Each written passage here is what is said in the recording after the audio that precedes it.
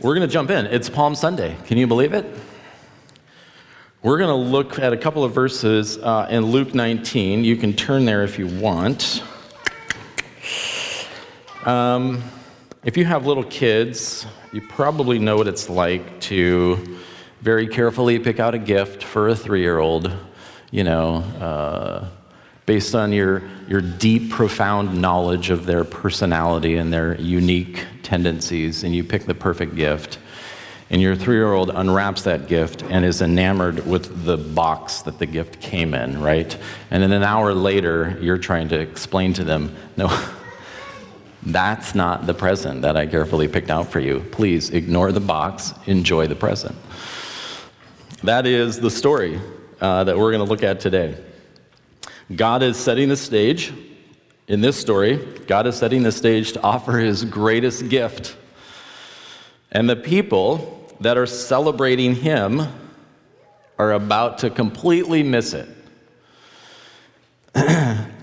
So, moment of confession before we jump in.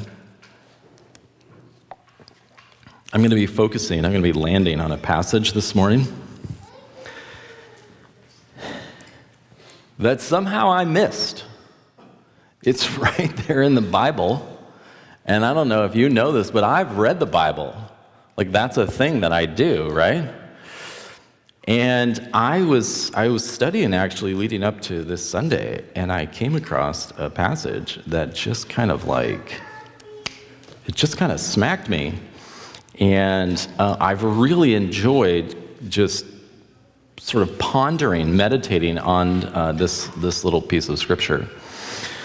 So, this morning, it might not hit you the same way, and when I get to it, you might think to yourself, oh, dude, yeah, I knew about that like a long time ago, and that's fine. But I'm having a moment, and I'm your pastor, so you're here with me as I go through this. So I'm going to tell you the story leading up to what we know as Palm Sunday.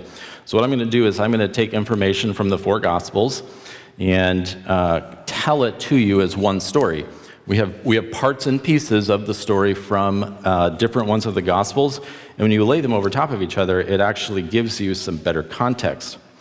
So the story that sets things in motion for Palm Sunday, I don't know if you're aware of this, is actually the story of Lazarus.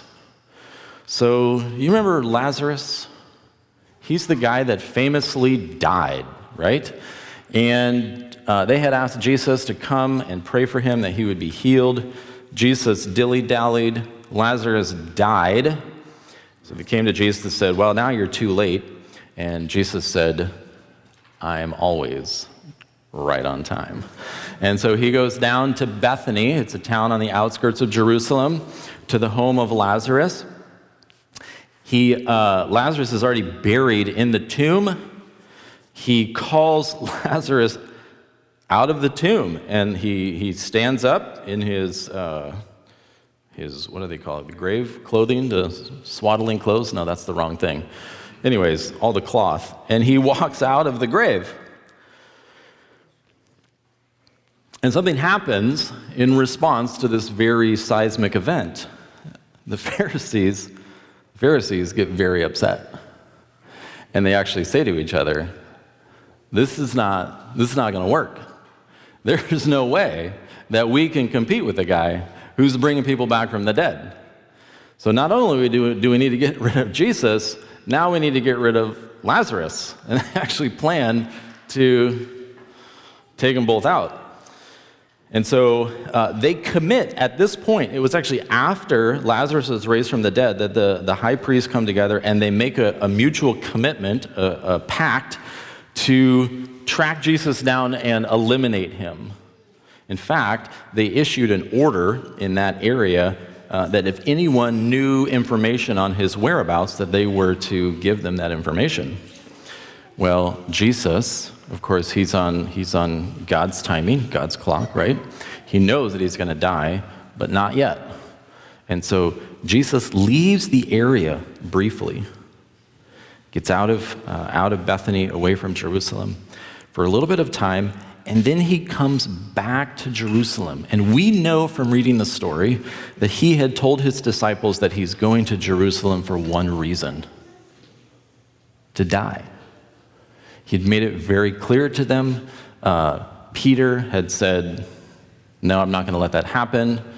They had kind of wrestled with it. They didn't fully understand it, but he had made it clear, I'm going to go back to Jerusalem to die.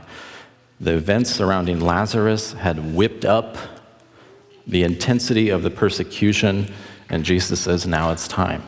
And so what Jesus does is, on his way back to Jerusalem, this is a week before the crucifixion, he's making his way there. He knows why. He stops by the town of Bethany at the home of Lazarus to check in and say, hi, how are you doing? Still alive? Great. He stops by the house of Lazarus, and it's there that Mary breaks the bottle of perfume over Jesus' feet. And it's there, actually, that Judas kind of reaches his last straw. It's there at the house of Lazarus, as Jesus is headed to Jerusalem, that Judas says, this is a waste of perfume.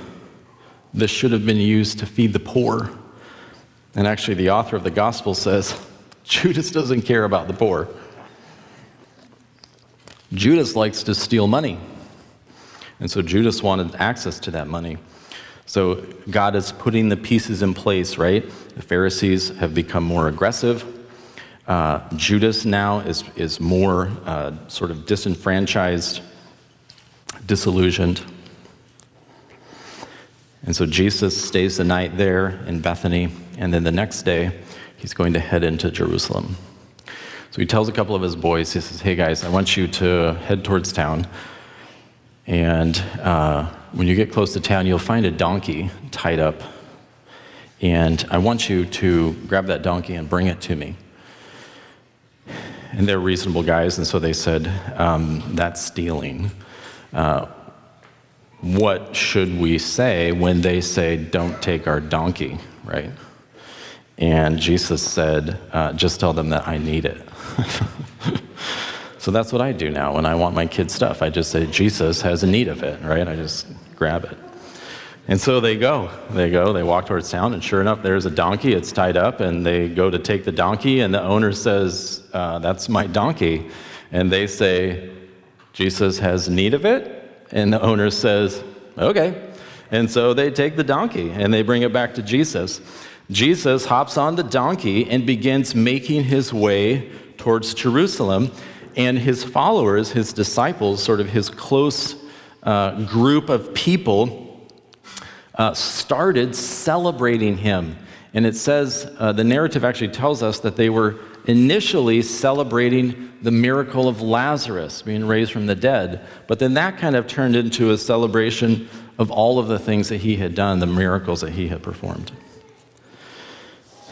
So they start celebrating him. Again, he's making his way from the hill country of Bethany down towards Jerusalem. They're waving palm branches. They're spreading their cloaks on the ground. He's riding on the donkey, coming towards the city. And in case you are prone to think that like the whole place is in on this, it actually tells us that there were people in Jerusalem as he's coming towards Jerusalem who said to each other, wait, who is this guy? What's all the excitement about? Never heard of him. Oh, it's Jesus. Yeah, Jesus, he's from Nazareth. And so the stage is set for the kingdom of light and the kingdom of darkness to collide. But it's here in this moment, Jesus riding on the donkey, facing towards Jerusalem. The fulfillment of the messianic prophecies, which you need to understand if you don't already, that the prophets had been saying for hundreds of years, that the throne of David is going to be reestablished, that there will be a king who is a descendant of David who will rule forever, establish a permanent kingdom of God on the earth. So as they're witnessing this fulfilled before their very eyes, there are two opposing storylines. that are on a collision course. It's the two storylines of human expectations versus God's intentions. And I don't mean human expectations in like the fleshly, sinful nature type of human expectation. I mean the expectation of his closest friends. At odds with the narrative that God is actually laying out, the story that God is telling. On the side of human expectation, they're like, bring it on. We're going to have a king again. We're going to be able to throw off the oppressive rule of Rome. We're going to reclaim our independence, our autonomy, the blessing of God on Israel. And so they're celebrating. Mark 11, verse 9. Those who went in front of him and those who followed were shouting, Hosanna! Blessed is he who comes in the name of the Lord. Blessed is the coming kingdom of our father David. Hosanna in the highest. Do you understand that they're celebrating a particular expectation? This might be the guy who finally throws off the shackles of bondage, political bondage. It will be the end of our political oppression, our subservience to Rome. And so they're celebrating. What's not to be excited about?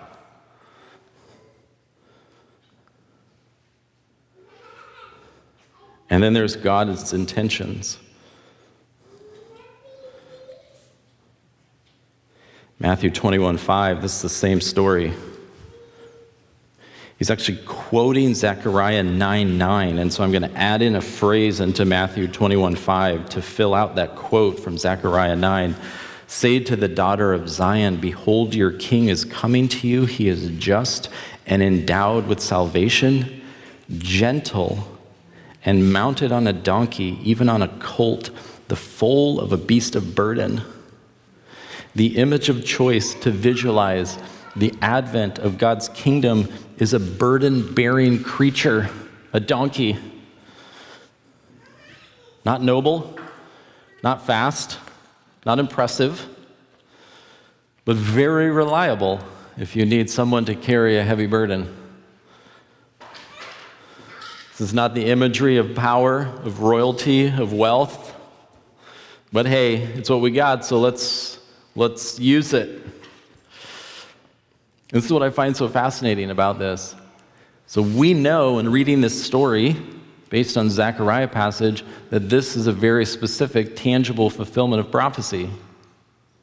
Guess who did not know that? The disciples. John tells us that they didn't understand the fulfillment of this particular prophecy until after Jesus was resurrected from the grave. They were having a conversation about it and said, oh my goodness, that was the fulfillment of prophecy. We had our focus so put on the establishment of a physical kingdom, right? A tangible throne, the return of the glory of Israel, and in front of our very eyes, he was fulfilling prophecy, just not the one that we had picked in the manner that we had chosen. He comes to them on a donkey. Behold, your king is coming to you, gentle, on a beast of burden.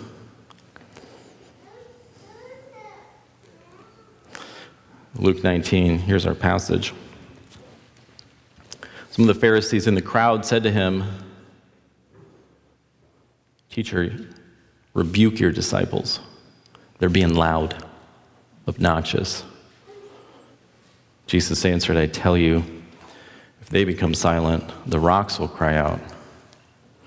Which is actually the first indication in Scripture that worship music should be rock music. That's right.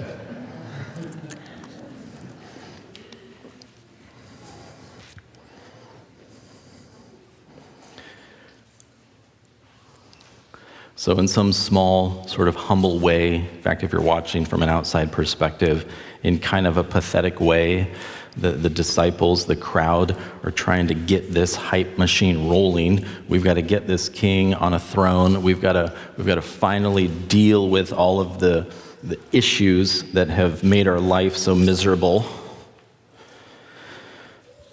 And Luke 19 continues on, the very next verse. He says, and when he approached Jerusalem, remember, he's coming from Bethany, the town of Lazarus. He's making his way down the hillside, and there's at a certain point where you can see the city in front of you.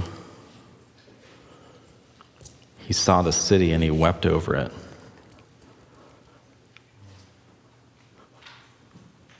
And here's the verse I somehow missed in 41 years. If you had known in this day, even you, the things which make for peace, but now they have been hidden from your eyes. If you had recognized my methods, my plan, my strategy, the plan that I enacted prior to Genesis 1:1, through which I would reconcile all things to God, through which I would make peace between God and sinful humanity, if you had recognized, if only you could have come to terms with the things which make for peace, but it's been hidden from your eyes. 3 quick observations. Number 1, Jesus offers peace.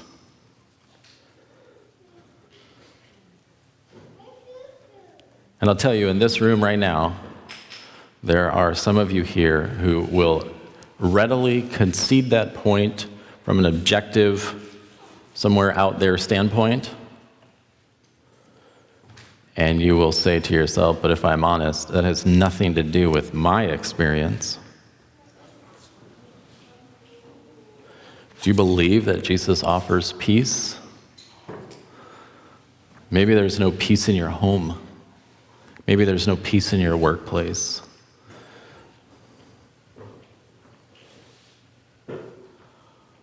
Jesus offers peace. John 14:27, peace I leave you. That's what when I go away, I'm going to give you the gift of peace. But understand that the peace that I give is going to be of a different nature than the peace that the world offers to you. I'm not going to offer you that kind of peace.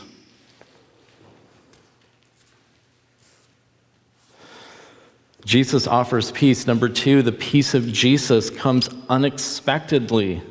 It always comes unexpectedly.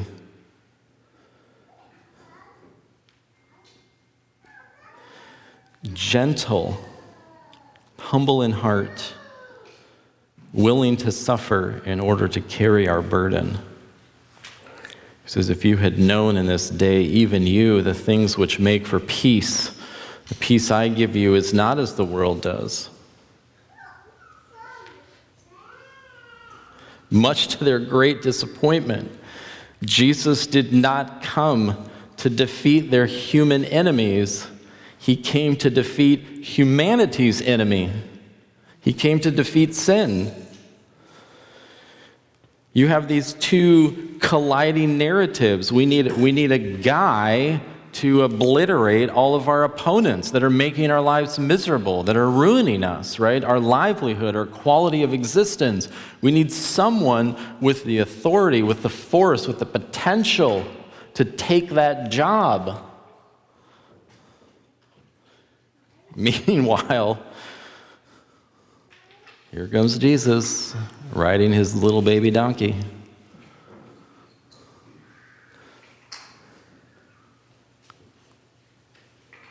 If you had known the things which make for peace, sorry guys, I didn't come to defeat Rome. I didn't come to defeat the Pharisees. I didn't come to defeat the Jewish leaders. I came to defeat sin on behalf of the Romans, on behalf of the Pharisees, on behalf of the Jewish leaders, on behalf of the Gentiles, on behalf of all of humanity. I came to defeat sin so that you can have peace with God and with others. And they didn't see it. They completely missed it.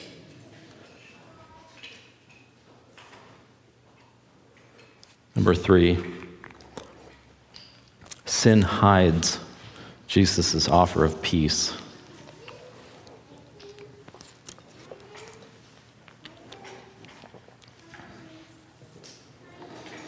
If you had known in this day, even you, the things which make for peace, but now they have been hidden from your eyes. Sin is always hiding God's offer of peace. Think about it right now in the relationship that you have where you say, I've lost my capacity to believe that peace is even a potential. You understand that it's sin that blinds our capacity to see and understand, to comprehend God's invitation to peace. I've talked about it many times, but I remember so vividly when between my wife and I, there was no peace. None.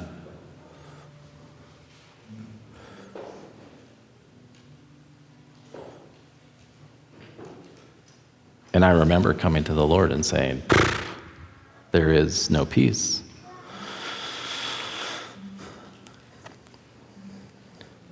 I couldn't see the pathway because the peace of Jesus always comes unexpectedly.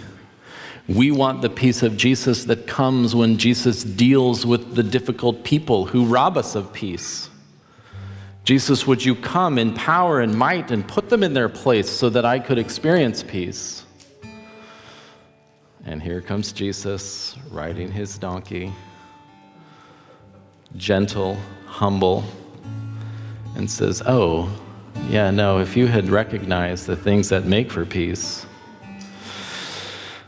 but your own sin has blinded you to it. The human condition says, God, if you would deal with them, I would have peace. And God says, no, let me show you something. I will offer peace by giving my life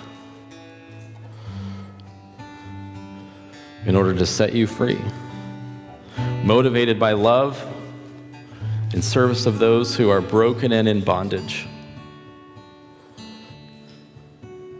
And you could do the same.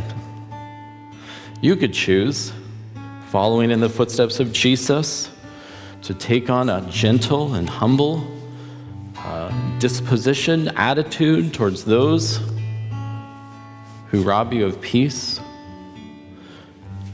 to love, to self-sacrifice, to serve. You would find, as many have before you, here comes the peace of Jesus, so unexpectedly, so small, and so powerful. Colossians 3:15, let the peace of Christ rule in your hearts. That's where it reigns. That's where it takes place. That's where the miracle occurs. Let the peace of Christ rule in your hearts. Allow it. Seek it.